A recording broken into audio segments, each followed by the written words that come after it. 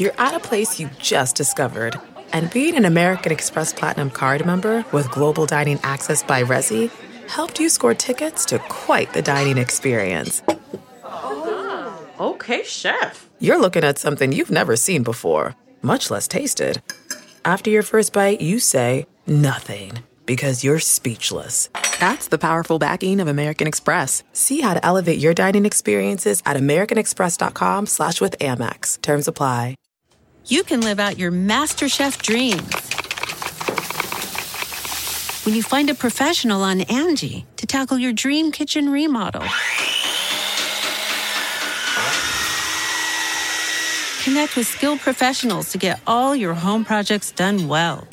Inside to outside, repairs to renovations. Get started on the Angie app or visit Angie.com today. You can do this when you Angie that. Welcome to the ID10T podcast. This is episode 934. I would like to very quickly say that I'm performing in Oxnard this weekend at Levity Live with a Mike Furman and also an April Richardson. So go to levitylive.com to get tickets. Those be Friday and Saturday. That's the 23rd and 24th of February. Katie, do you have anything on the community corkboard? Which people can send corkboard at id10t.com. Yeah, I got a couple cool things that people sent to that email. What? Fantastic. Ken Border writes, I am currently a writer and the content manager for a geek-tastic website called mammothgamers.com, and I would love for your listeners to check us out. We are an all-volunteer writers who just love to write about the things that make us happy. In this case, it's video games, comic books, and all the geek your heart can handle. So again, that's mammothgamers.com. And then Tony Price writes, my wife, a teacher, and I, a web designer, started a thing aimed at our plant-based and vegan communities called Grizzly Goods. So far, we have some cool shirts, pins, and stickers for our fellow animal lovers, as well as my wife's unique origami mixed media artwork. Shirts come in youth and adult sizes. We're just starting out, so it's still part-time, but we're hoping that some folks out there might be interested in what we have.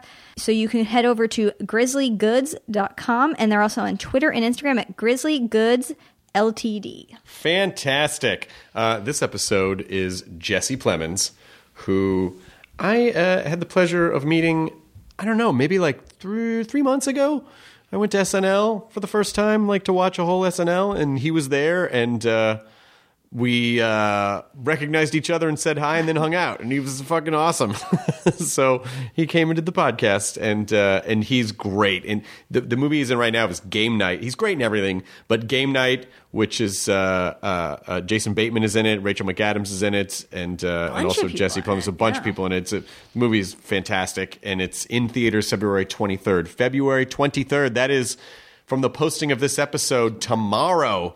So go see it. Go to a theater. Have an IRL experience with a movie instead of just watching stuff in your home. Take the time. Go park. Be a community. I say these things because I'm trying to learn to do that more too, Katie. It's important. It's important so to get off your phone and go outside. And yeah, go outside, get in the elements. Yeah. I know it's cold in a lot of places. Well, here it's more like my holdup is I don't want to sit in traffic. And a lot of times I'm like, I don't want to drive there. I gotta park and get out. But then you get there and you're like, oh, this was worth it. Yeah, it's worth it. It's worth it once you go. So please go see Game Night. Jesse's great in it. This episode is brought to you by LinkedIn. A business is only as strong as its people. Every hire matters when you're doing a business. Trust me. So don't settle for posting and hoping the right person is going to find your role and apply. You post to job boards and you hope you're going to find the right person for your job, but how often do you actually check job boards? For most people, it's a very occasional thing. But with LinkedIn, people go there daily to grow professionally, explore job opportunities. 70% of the United States workforce is on LinkedIn.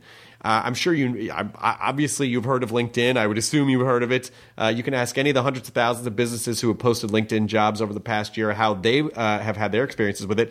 And because LinkedIn considers skills, location, experiences, and more, they're going to match and promote your job to deliver the best candidates imaginable. Businesses rate LinkedIn jobs 40% higher than job boards at delivering quality candidates.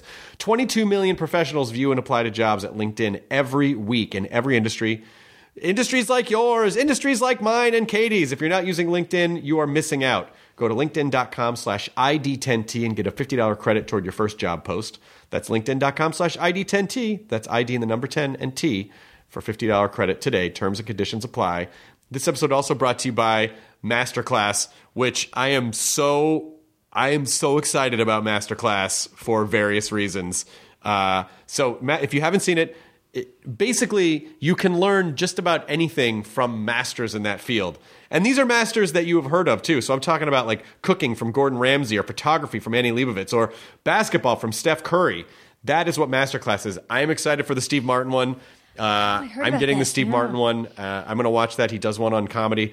They're all online classes taught by the best people in the world, people that you would want to learn from. Each class is shot with cinematic production quality and offers on-demand lessons loaded with exclusive content that you will only find on Masterclass.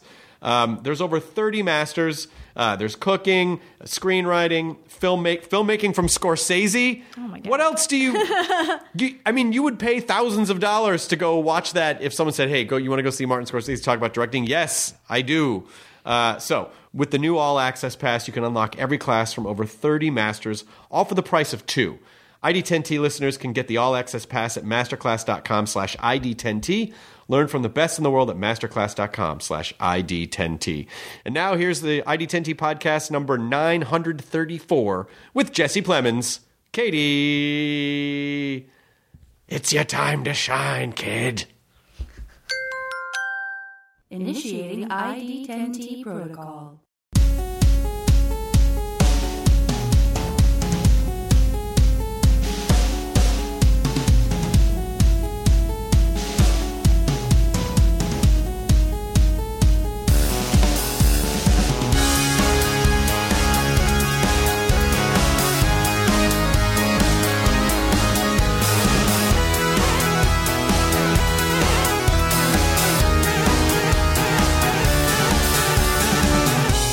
Been to this house that was like, I forget what it's called. It's in Glendale. It's this huge mansion that was built for an Italian silent film actor. No, what is it? I'll have to get the name of it, but it's incredible. I went to some party up there, but There's some nice houses in like the hills of Glendale. Some really old, snazzy houses up there. Yeah, there's like weird, huge taxidermy in there. And... yeah, there we go. Yeah, my wife and I have the vibe. same weird taste, and I did not marry someone who was like, you got to get all your dumb shit out of here. Like, she had the same amount of dumb shit. Like, that's a prop from 28 Days Later, and that's hers. Whoa. So... That's cool. I feel like we should move that out of here because we've been doing podcasts in here for a while because I'm renovating another house where the podcast studio is going to be. And someone saw the other taxidermy and they're like, is that a real chimp head? And we're like, no. Come on. What the fuck are you talking about? Like, we just have a chimp head with its exposed brain in the dining room. Yeah, don't worry about it. I'm always kind of worried if people see the taxidermy and they're like, what the fuck are you guys into? It's just, we just like old weird things. What part of town are you in? We're in Toluca Lake. Oh, that's great. So, yeah, that's great. It's a great part. It would have been very close, but we just came from like the Yahoo Facebook complex over and like it was very far away. So I'm like is it driving Santa Monica over here or Beverly Hills? Past all like Playa Vista. Oh, Playa Vista. Oh, they're out there where the YouTube space is? I guess, yeah. Yeah, that's all. That's It's out by like LMU. New Silicon Valley up there. It is. Yeah, YouTube built their studio out there because I think it was a bunch of people who didn't really, it was Northern California people who were like, oh, Playa Vista. I mean, it's only like 10 miles. But it's like, it's getting there is sort of like that last scene in Shawshank where he's like crawling through the sewage. There's just no easy way to get there. So it's like an hour 15, no matter how you look at it. Yeah. We watched Game Night last night. It was fucking great. You dug it? Yes. Cool. You're great in it. Thanks, man. That was so much fun. Thank you. We've already started recording, by the way. Okay. So it's a soft entry into this thing. But I was actually gonna. I'm glad you're doing this because when we hung out in New York a couple months ago, I'm like, Jesse would be really great on the podcast, and then your name came up. Well, perfect. Yeah. Well, I'm glad. Thanks for doing it. Yeah, man. We never got you on Talking Bad. We never got to talk Breaking Bad with you. I know. Something about Todd. I think that's for the best. That Todd,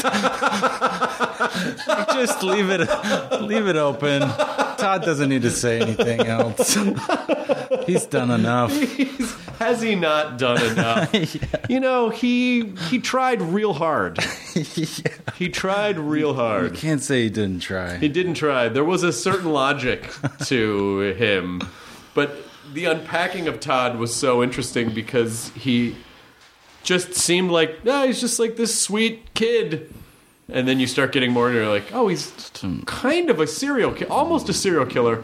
Yeah. Oh, he's kind of a white supremacist. Oh my God, what the fuck? And then by the end of it, it's just like he's kind of a monster. Yeah, murderous Opie. Yeah.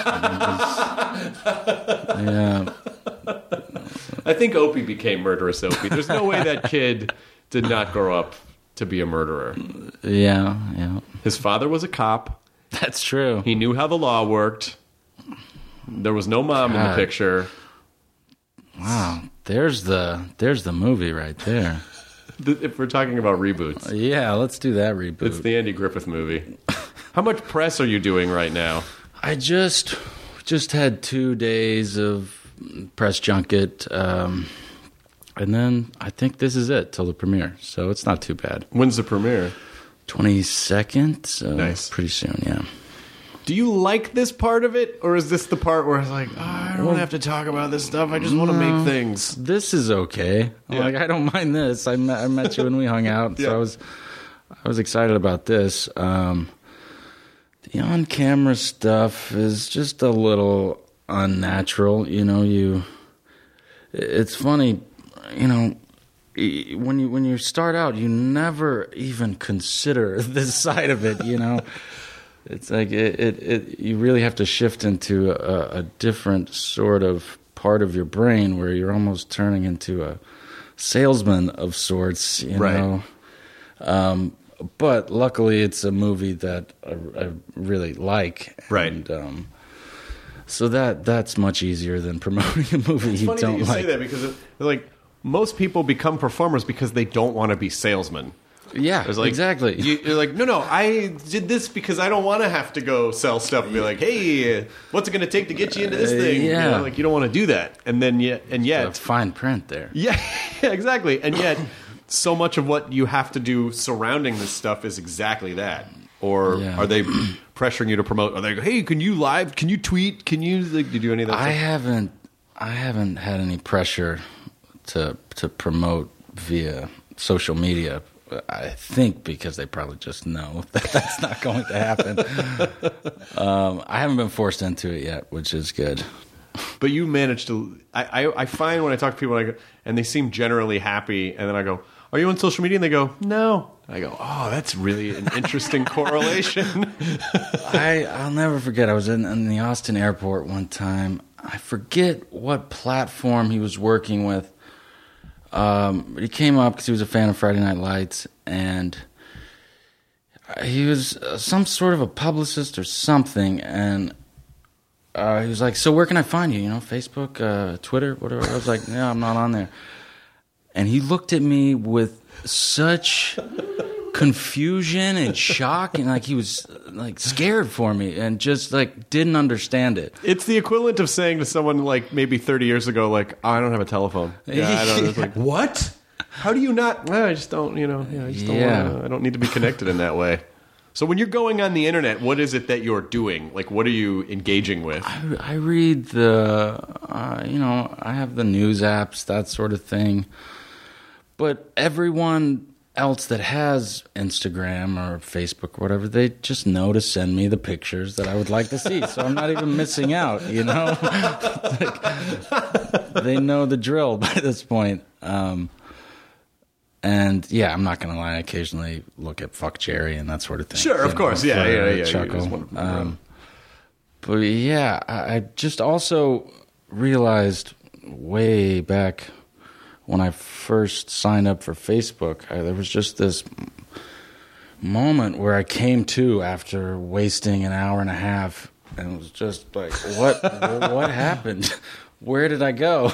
Yep. And just realized I don't want to spend my time being,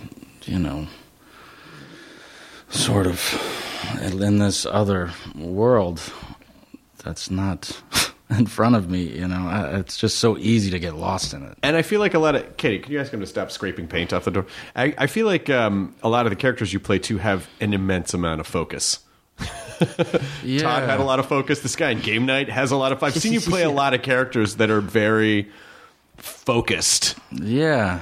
Do you feel like a focused human being? I can be when I want to be or need to be. I mean, part of what I love most about acting is the preparation process, because, it's just still amazes me. Like, you wake up and find yourself, for Black Mirror, obsessing about William Shatner. God damn it, that was so good. Thank you. He was very focused. He was extremely focused. Yeah. So it's just, I enjoy getting lost into wherever the part takes me and all of that. I mean, I'm positive you've talked about this before, but how much Shatner preparation did you do for USS Callister? I fought it at first, and then I got there a couple weeks before we started shooting, and we did a script read, and it became obvious that there was no way to not pay some tribute to Shatner. Yeah. And so the few weeks leading up to filming, it was just every night watching. I mean, I watched pretty much everything in 2 weeks, and found that I really enjoyed it, which I was surprised by, because I have some aversion, or had some aversion to sci-fi. Oh, you did? I didn't grow up with it, and I enjoyed Star Wars and the big ones, but never really got into it. I watched westerns as a kid, so it was just not something I sought out. But I have to say, they got something there with that Star Trek. Well, I mean, some of them are... Well, I think Star Trek is really like sort of like a military show in a lot of ways. But there are westerns. Like, if you watch Firefly, that's a sci-fi space western. Yeah, if you ever saw Firefly. there's only like 6-7 episodes of it too. You could burn through that pretty fast. Yeah. But you're in Texas, right? You grew up in Texas? Grew up in Texas, yeah. What part? Not far from... well, I'm thinking of the show now, Waco. Oh, yeah. My uncle lived like less than a mile away from that complex. Oh, really? Yeah. It's this little town like 20 miles east of Waco called Mart is where I grew up. Oh, wow. Like 2,000 people, one stoplight. So I'm guessing most people do not leave and go off and pursue acting careers. Not too many, no. Yeah. No, I mean, it was kind of, looking back, the perfect way to grow up, because I started coming out to LA when I was probably 11 or 12, so it was nice to have the extremes of this tiny small town where I went home and I still had my chores I had to do, and then the next day I would find myself in LA meeting people that I would never have met, in this tiny little town. So there was something really nice about it. And I still kind of do the same thing I've always done. I don't really live full time here or there. I'm kind of always back and forth, which is nice. a good setup. Yeah. So you didn't like flip off the fuck you guys, I'm getting at it. I need more than one streetlight. No. Yeah, I have much more appreciation now than I did then. And I always, it was such a small town that I had 40 kids in my graduating class, so there was something really nice about the fact that there weren't enough kids to really be assholes to one another. Like you couldn't be too cliquey because you wouldn't have any friends. Yeah, and and you're super accountable to everyone. Yeah, oh yeah. You get into any trouble, everyone knows about it. But then it's also that I'm from the South too, but not like that. I mean, I'm from Memphis, so it was a larger city, but there was still that sort of small town mentality of, who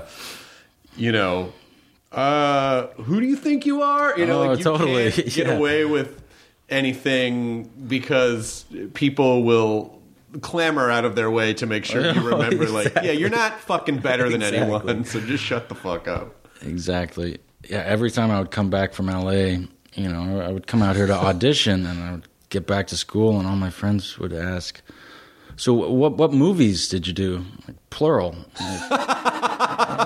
No, I just auditioned for it. I didn't do anything. I did like 9 movies, like 3 days. Yeah, you just whatever.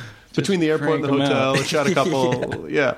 That's really sweet, though. I mean, and I think it's always important for people to have, because I'm sure it's so easy to just get lost in whatever it is out here. So to have a home base and to feel kind of grounded and to feel like you have a safe space to go to. Yeah, definitely. And Austin is kind of, which is where I live now. It's kind of the perfect in between of the two. It's a big enough city, but it's also, you can drive 10 minutes and get out of the city, which is nice. Yeah, Austin has become a very metropolitan city, and I've been going there for years and watched it happen over the last 10 years. Of like, oh yeah, you can't really afford to live like in downtown Austin anymore. It's gotten really nuts. It has, yeah. But it's such a great, any town that's sort of built around a state school just has a great vibe, because there's a lot of creative energy, and there's a lot of people doing new stuff, and and especially because Austin is so antithetical to the rest of Texas, I think. I mean, at least the center of it is. I know you don't have to go far out the loop to feel the rest of Texas, but Austin itself does not feel quite like the rest of Texas. No, which is okay. And it's this kind of catch-all for all of the freaks in the best way possible. Yeah. It's I mean, I remember when I first moved to Austin for Friday Night Lights and went to ACL. It was the first time I had seen a full-blown hippie, and I didn't know they still existed. Oh, yeah. And I was so excited. I was, 18 years old, and it's just, there's a lot happening there. And they really keep it weird. Good people, and great music.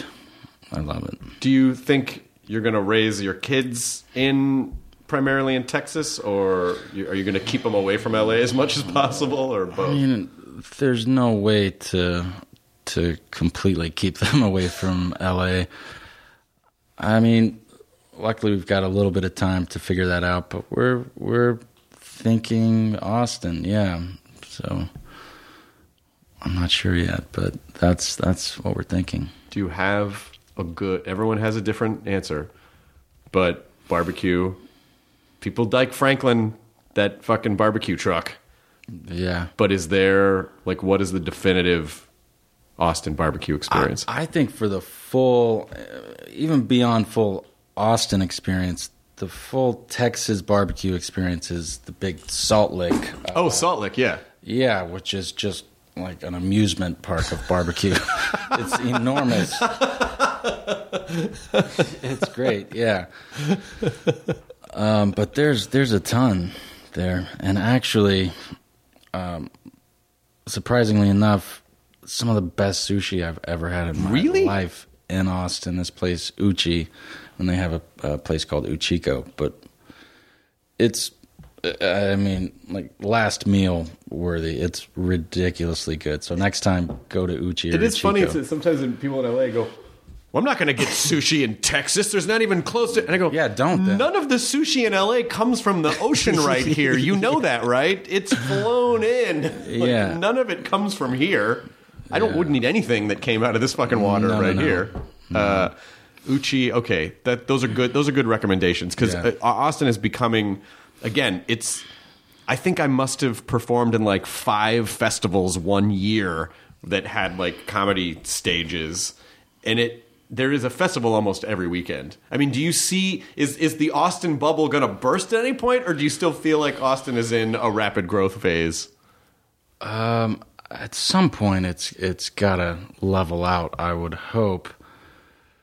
But yeah, I mean, right now, you look downtown and there are probably 8 or 9 cranes up at once. But even with the growth, there are still the areas that have the same sort of charm as when I first moved out there. So you can still find it. But I hope eventually it levels out. I just want to tell a slightly embarrassing story, which I apologize for. Not for me. I mean, it might be embarrassing to you, but it was an amazing moment. Had you ever been to I met you at SNL. No. Yeah, it was my first time. It was my first time, too, of like actually going and watching a show. And it was insane. Did it exceed your expectations? Yeah, I want to go back. So when we were there, they let us kind of walk out onto the floor and watch the monologue, it's just crazy to see it from that vantage point. That place is a living museum, that studio. And Steven Spielberg was there, and we were like, oh my God, Steven Spielberg's here. And you're like, hi, Steven. And you guys fucking knew each other, of course, because you've worked together before. But little Texas Jesse. You're like, someday I'm going to be on the set of SNL, and I'm going to go say hi to Spielberg, and he's going to know who I am because we're going to have worked together. Do you ever think of things in those terms of like, did I die at some point? Is my life is so surreal, or do you just not think of things in that manner? None of it makes any sense, and hasn't for a while. But just keep going.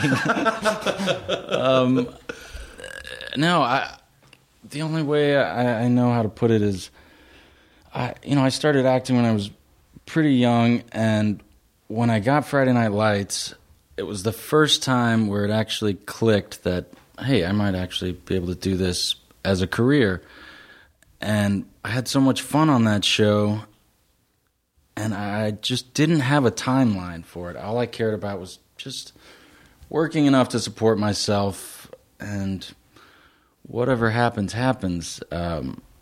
Obviously, I then would have loved to have worked with the directors I've had the chance to work with, but I never imagined it would happen this soon. It's beyond surreal, and I feel very, very lucky, and I still don't quite know how it happened, but apparently it did. But your characters have so much presence. There's so much presence in those characters, and obviously that comes from you. But what is it? I mean, what are you sort of putting into these characters? Are you drawing on stuff that's in you, or are you approximating like what you think they want? Like, how are you approaching these different guys? I think both. You can only really use what you have. But like I was saying earlier, even in school, I feel like part of the reason why I've been fortunate enough to get on some of these great shows and movies is I feel like I'm my best when I'm my most interested in what I'm doing.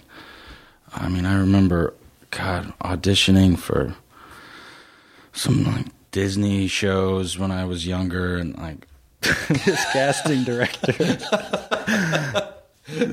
director looked at me sort of similar to how that guy in the airport looked at me after I finished the scene, with just like shock and confusion. It's like, yeah, we're gonna need some more energy here. Like, what are you doing?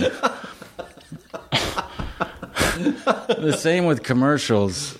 Like, I'll never forget my last commercial audition when I called my agent and said, that's it, no more. Can't do this anymore. It was for corn dogs, and we were supposed to microwavable corn dogs, and we were supposed to be watching the corn dog in the microwave and talking to it like a dog, like, good boy, that's it, roll over, good boy, roll over. And I walked out and never auditioned for another one again. And you went and got corn dogs. Yeah. Because corn dogs are good. They are great. The commercial audition process is a very specific... That takes a specific muscle. Because you have to be able to sort of push the shame aside that you're feeling. Because that is just like ultra salesman mode. You must have done it, right? I did it for... I had the same exact experience with commercial auditions, and where at a certain point I called and I was like, I can't do these anymore because I don't have the constitution for them, and I feel sorry and snobby for saying... And I was not at a point where I could afford to do that. I wasn't either. But I just sort of felt like there's something about this that does not feel good to my soul, and I know that there are people who are better at it. Exactly. And I know that there are people who can walk in and talk to a corn dog in a microwave exactly the way it should be talked to. And I have this sort of, this sort of comic cynicism where I'm more inclined to make fun of how dumb that is. And that's very hard to put, and it makes me not, I also have difficulty getting excited about things that I don't like. And I'm super excited about stuff I do, but yeah, it was, the audition for me where I had that was... They're like, okay, so you're in your bedroom, and there's this superhero poster on the wall, and then all of a sudden he just peels himself out of the poster and just walks across the room, and then you got to react to that. Go. And I'm like, I would shit blood. What are you talking? Like, the reality of that, like, I didn't know how to be like, whoa, oh, whoa. Like, I didn't know how to do, like, because what they want in commercial auditions is, whoa. And just run, like, head first into the wall. Like, that's what I would have done. You just slash your own throat. Nothing is real. Like I'm in the Matrix. Yeah. But the process, and also it's very humbling when you walk into a room and see 30 dudes who look just like you. Yeah. And you're like, oh, okay, I'm not special. I don't have anything extra and I'm feeling bad about not getting jobs I didn't want to get in the first place. Yeah. So I completely understand. I completely understand where you're coming from. But what was it? Did you sort of pick and choose theatrical auditions, or did you really just kind of go up for everything and just cross your fingers that you'd get good stuff? No, I auditioned for pretty much everything for a long time, and after Friday Night Lights, it was sort of a shock to all of a sudden find myself back in the real world, because that show was just an anomaly, especially for a network show. The amount of freedom that they gave us, how much fun it was, aside from season 2 when the network tried to sort of amp up the drama. Sure. To put it mildly. But I think, like I was saying, I there was a little bit of luck involved, because my best auditions were the ones that I was excited about, because it didn't feel like work to get excited about it. Yeah. When I auditioned for Breaking Bad, it had been months and months since I had gone on an audition that I really cared about, and the scene, I hadn't even seen the show, but the scene was so interesting. And it was a dummy scene, like something they wrote just for the audition. And I didn't even care. I was just like, thank God. After the audition, it was fun. And then I got the call that I got it and was on a plane. The character's name was Paul at the time, or in the audition. And so I was on the plane reading the script looking for Paul. And no one told me, but I eventually figured out, I guess I'm Todd. Well, that show in particular was so good at exploring the depth of characters and also playing with the notion of whatever you think you can judge about what this character looks like is not at all who they are. And that was so much because, his soul was really creepy. They could have just cast a creepy looking dude and then been really on the nose about it. But they cast you as this really kind of sweet all-American face, and again, as you're peeling back the layers, this is a heavily damaged individual, and you don't know, just like with the fucking ringtone of Lydia's ringtone, all of those layers when you started unpacking Todd, he's a fascinatingly complex character. Yeah. What do you think was his deal? What was his goal? Like, what did he ultimately want? To be somebody. He wanted to be somebody. Yeah, I think so. Yeah, and I've thought about, how, and it's interesting, the first half of the season that I came in on, I forget if it was 5 or 6, I was totally in the dark because I was just a recurring character, and so I was getting the scripts a few days in advance, and I got there and, marathoned the entire show and was meeting Bryan Cranston and Aaron Paul like in the thick of watching it. And other than the audition scene, which was a military setting, and the first episode, I had no idea who this guy was, none whatsoever. And I would corner all of the writers and try and pump them for information, and they wouldn't give me anything, but they looked at me as if I were Todd. So it was the first half of the season, I mainly felt like I don't know what I'm doing. Like Vince Gilligan gave me a few sentences of direction before I had to shoot the kid on the dirt bike. But that was it. And then when Uncle Jack came in, it started to become a little bit more fun. Just there was just more to kind of hold on to. But I always kind of envisioned Todd's childhood a little bit like, you remember the ATM episode with the little kid? Oh yeah. I think Todd didn't just happen. You know, that he was like a product of like a weird meth family, or like, had to have been. Yeah, that he single was just mother, a tightly wound, protective. Yeah, there was a lot going on there. Well, because when he has a scene where he shoots a kid on the bike, there are a million ways that I think other people might have played that of like, to go crazy or to act crazy, but he's just so calm and matter of fact about, well, this is just what he does. What just has to be, he does what has to be done, even if it's the most horrific thing. Yeah. Did I ever tell you those 2 sentences that Vince Gilligan told me?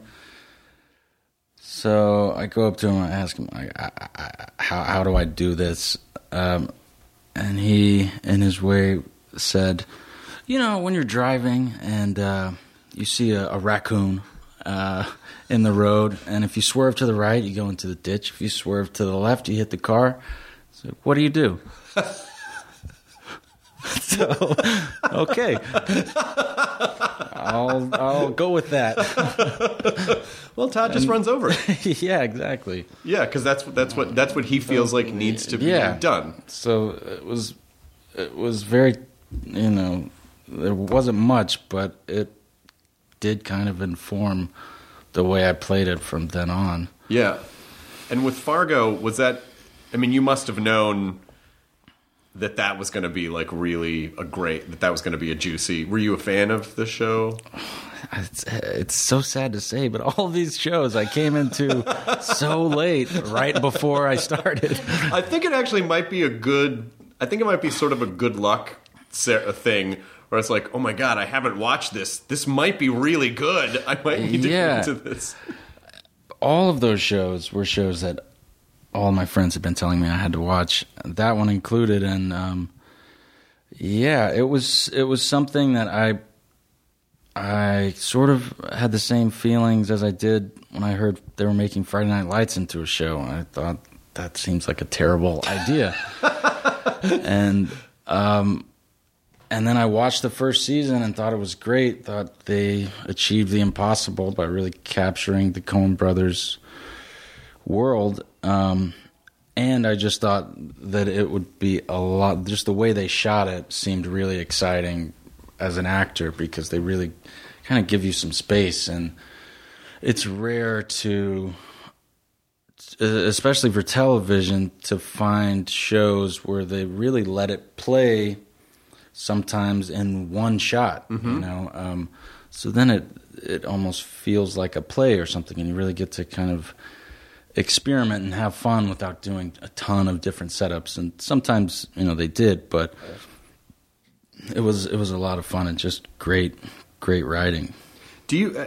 I find it can be difficult sometimes, particularly with acting, because I think people think, especially when they first start out, like if they don't feel like they're doing something. I mean, I think that's where a lot of like big obnoxious choices come from is because people think like, well, I got to do something. If I don't feel like I'm doing something, then I'm not really acting. And you find I find that some of the best people just seem effortless. It's like they're not trying to do anything. They're just sort of being. They're just sort of being. Everyone in life is just trying to keep it together.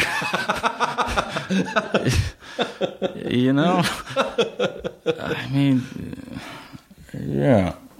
I don't know. People are way more complex than stereotypes, Right. Well, then how do you ever have like when you first read something, do you have like an initial like, oh, if I were going to play the sort of obvious take on this, it'd be this. So I'm going to scoot that out of the way and kind of figure out like how to really get into this. I don't know. It just seems, I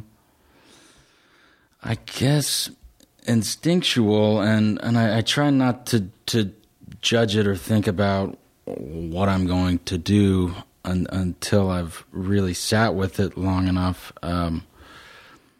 But it's kind of different every time, and you just keep at it until you find your way into it that seems to be most exciting for you to play, but no, I don't think I really think of the obvious choice. I don't know. Well, I think I get the sense you and your fiance are both sort of in the same realm where it's like you just seem to pick and choose really awesome things that you're excited about. Like I don't ever get the sense when I watch either one of you like, I think they just took that because it was a job, It always seems like, oh, they think they really cared about this thing that they were doing. And that can be a very scary and difficult thing to do in a business where you cannot predict what's coming down the pipeline. So do you agree with that? Or would you be willing, like if you weren't excited about something for like a year or two, would you go, well, I'm just not going to work if I'm not excited about anything? Oh, until I have to.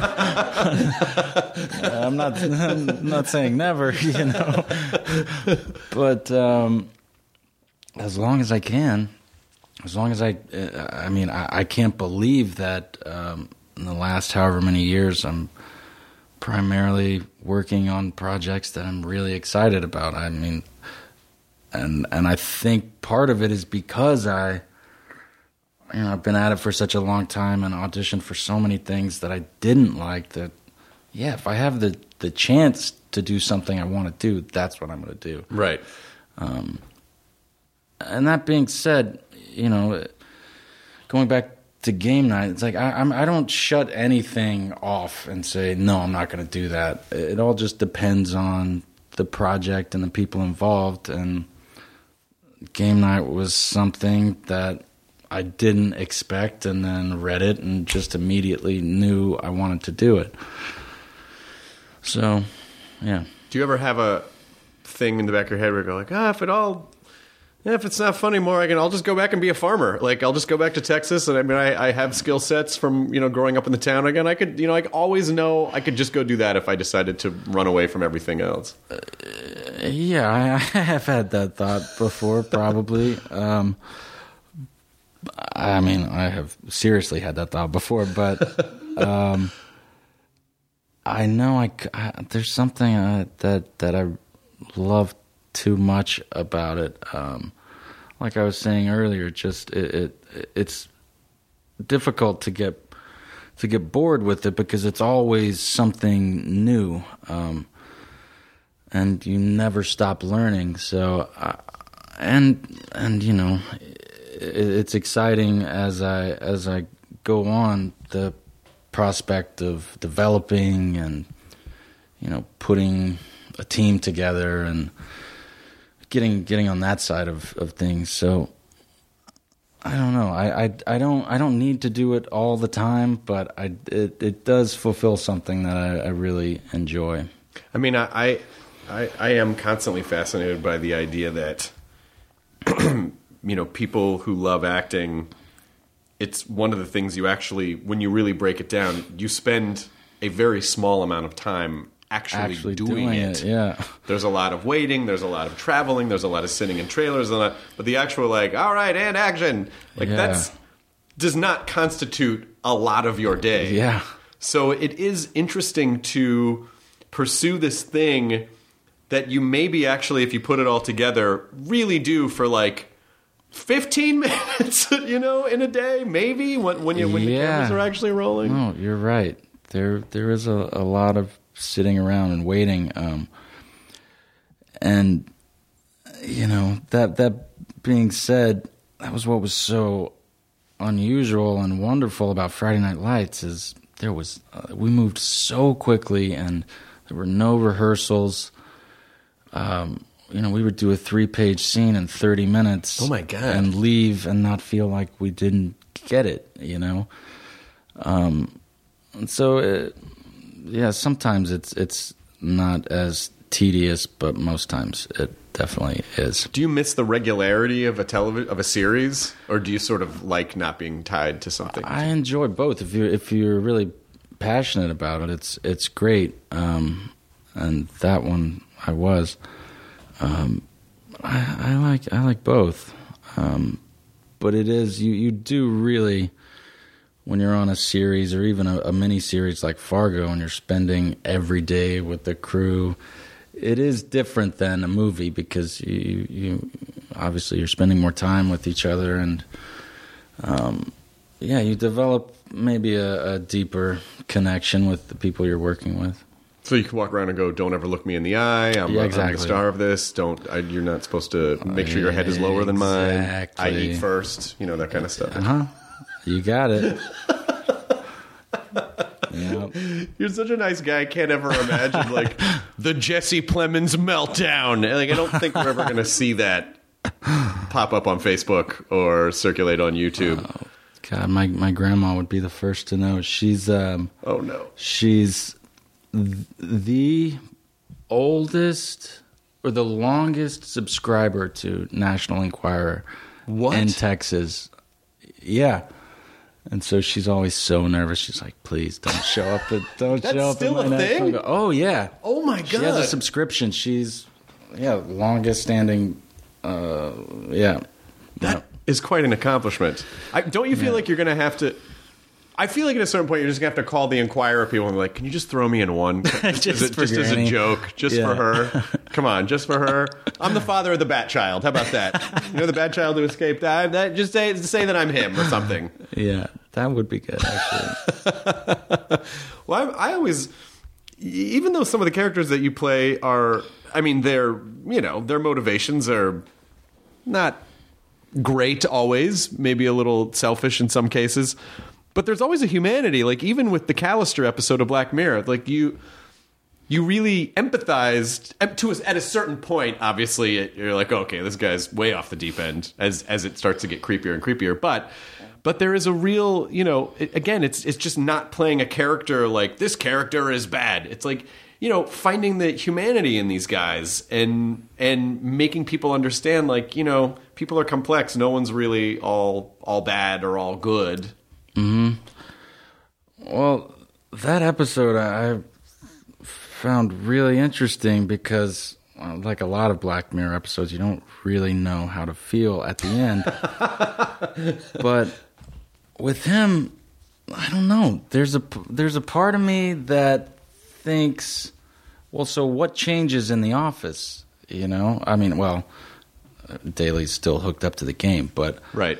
One of the crew members came up to me at the wrap party when we finished and said, "I was bullied in school and this means so much to me." So there is that too. Sure. And like I was saying, people don't just pop up and all of a sudden they're sinister and evil. progression. So yeah, I went through different phases with Daly where I thought, yeah, he has it coming to him, but then by the end, I don't know how to feel about it. Yeah, I mean, he is basically in an eternal prison. Yeah, he needed to talk to someone. he needed a shrink. Well, badly. he obviously was taken advantage of and pushed around and wasn't really able to kind of speak up for himself in life, and maybe held down for a lot of reasons. And just angry, just like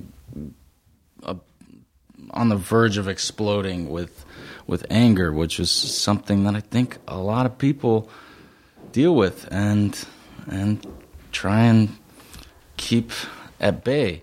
Well, also, and then sort of the ethical questions like, well, these characters he created, they're not really real. He's created this sort of virtual world. However, I never thought of it that way, but you're right. That is Black Mirror. You don't know how you're supposed to feel at the end of each episode. You're like, oh, yay, or no, I don't know how.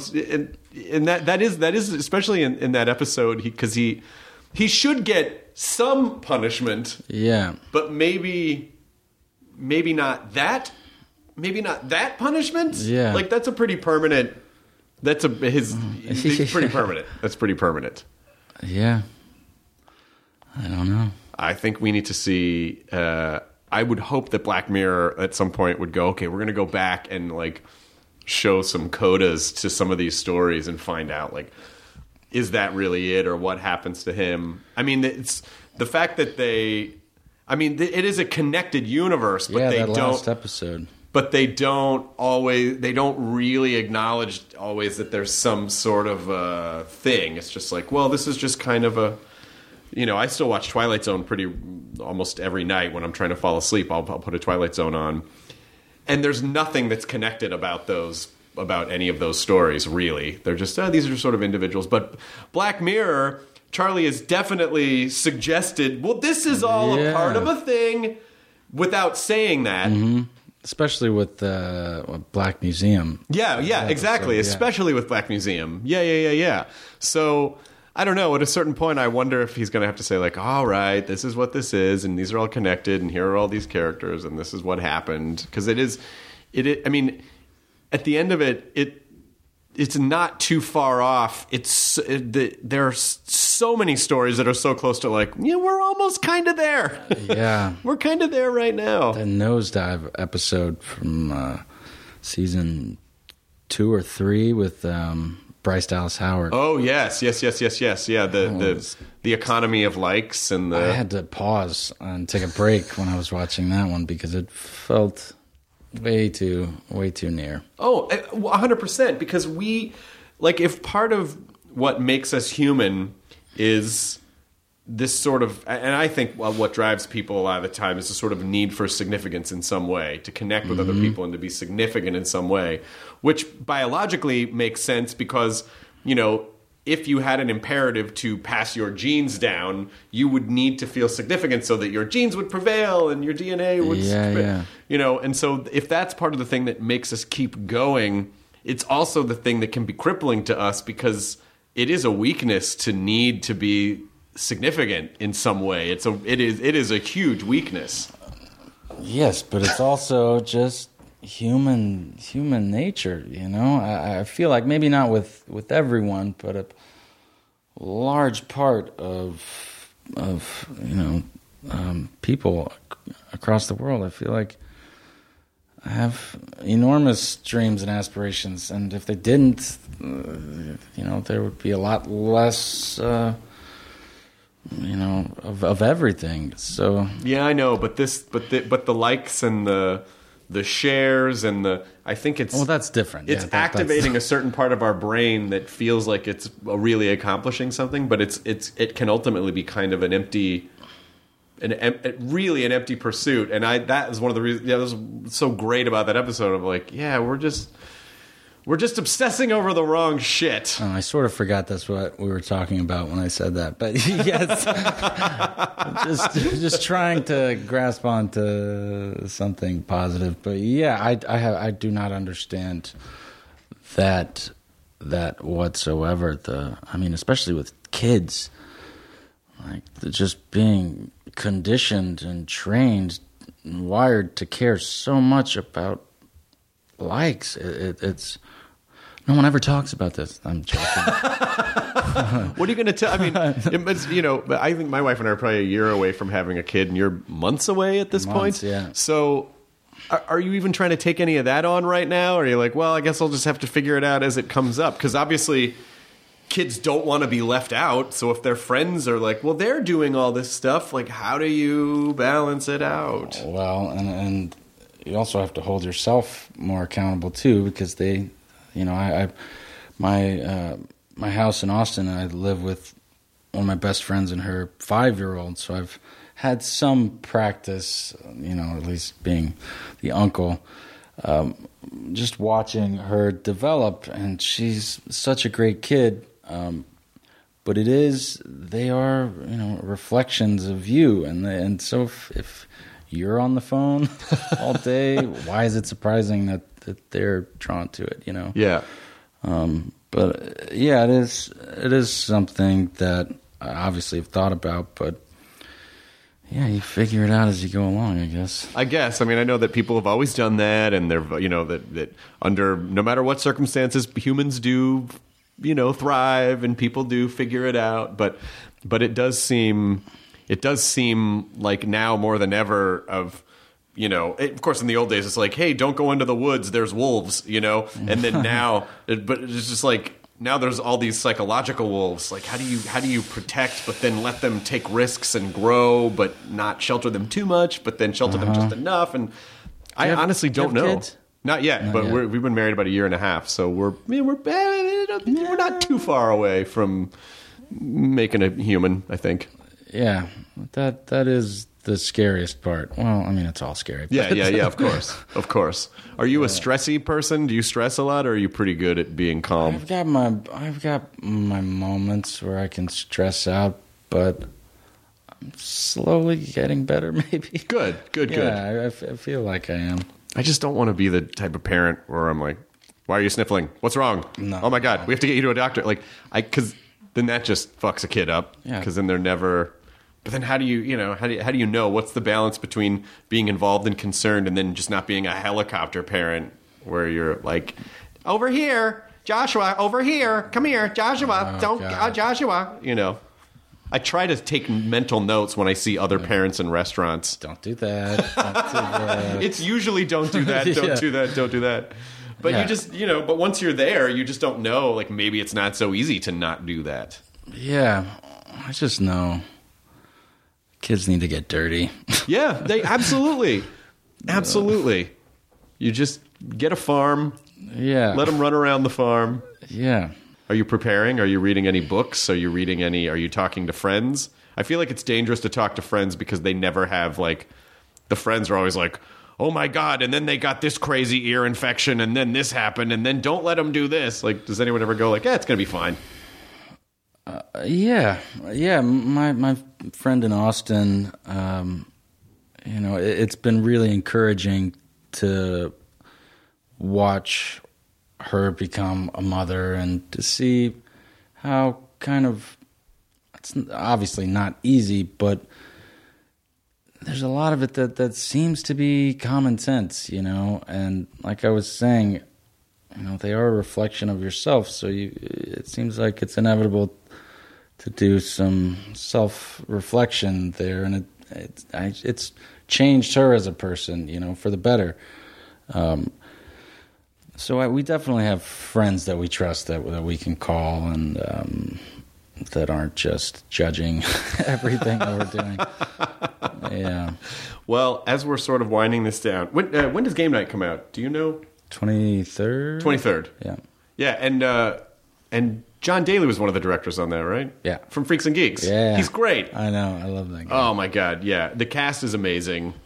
It's you and Jason Bateman and Rachel McAdams and Kyle Chandler. Kyle Chandler, yeah. Which you had a little bit of interaction with him in the movie. In the movie, yeah. He looked at me a few times, basically. Was that just a complete coincidence that you guys both ended up? Yeah, that was the director's idea.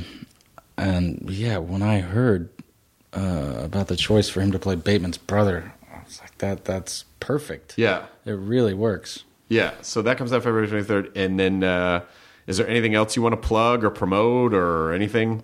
Oh, there's one I wish I could, but I can't yet. Sorry. God damn it. I don't think so. No. Then maybe as we're wrapping this out, would you be willing to just give that one that you weren't able to do at the time, just one really excited read about a corn dog in a microwave? I knew you were going to say that. Yeah, I mean, the people want it. And who knows? Maybe this could really wake up Big Corn Dog to throw piles of money at you. Okay. Here we go, boy. Good boy. Roll over. Roll over, boy. Oh. Good boy. Cut! You got the job. You got the job. Damn. Corn dogs for life. Good. Enjoy your corn dog, everyone. Thank you. Thanks, Jesse. Thanks, man. ID10T scanning complete. Enjoy your burrito. Hey grown-ups, The Cat in the Hat Cast is a new podcast from Wondery, perfect for the whole family. Join the Cat in the Hat and your favorite Dr. Seuss characters as they get whisked away on a new adventure every week.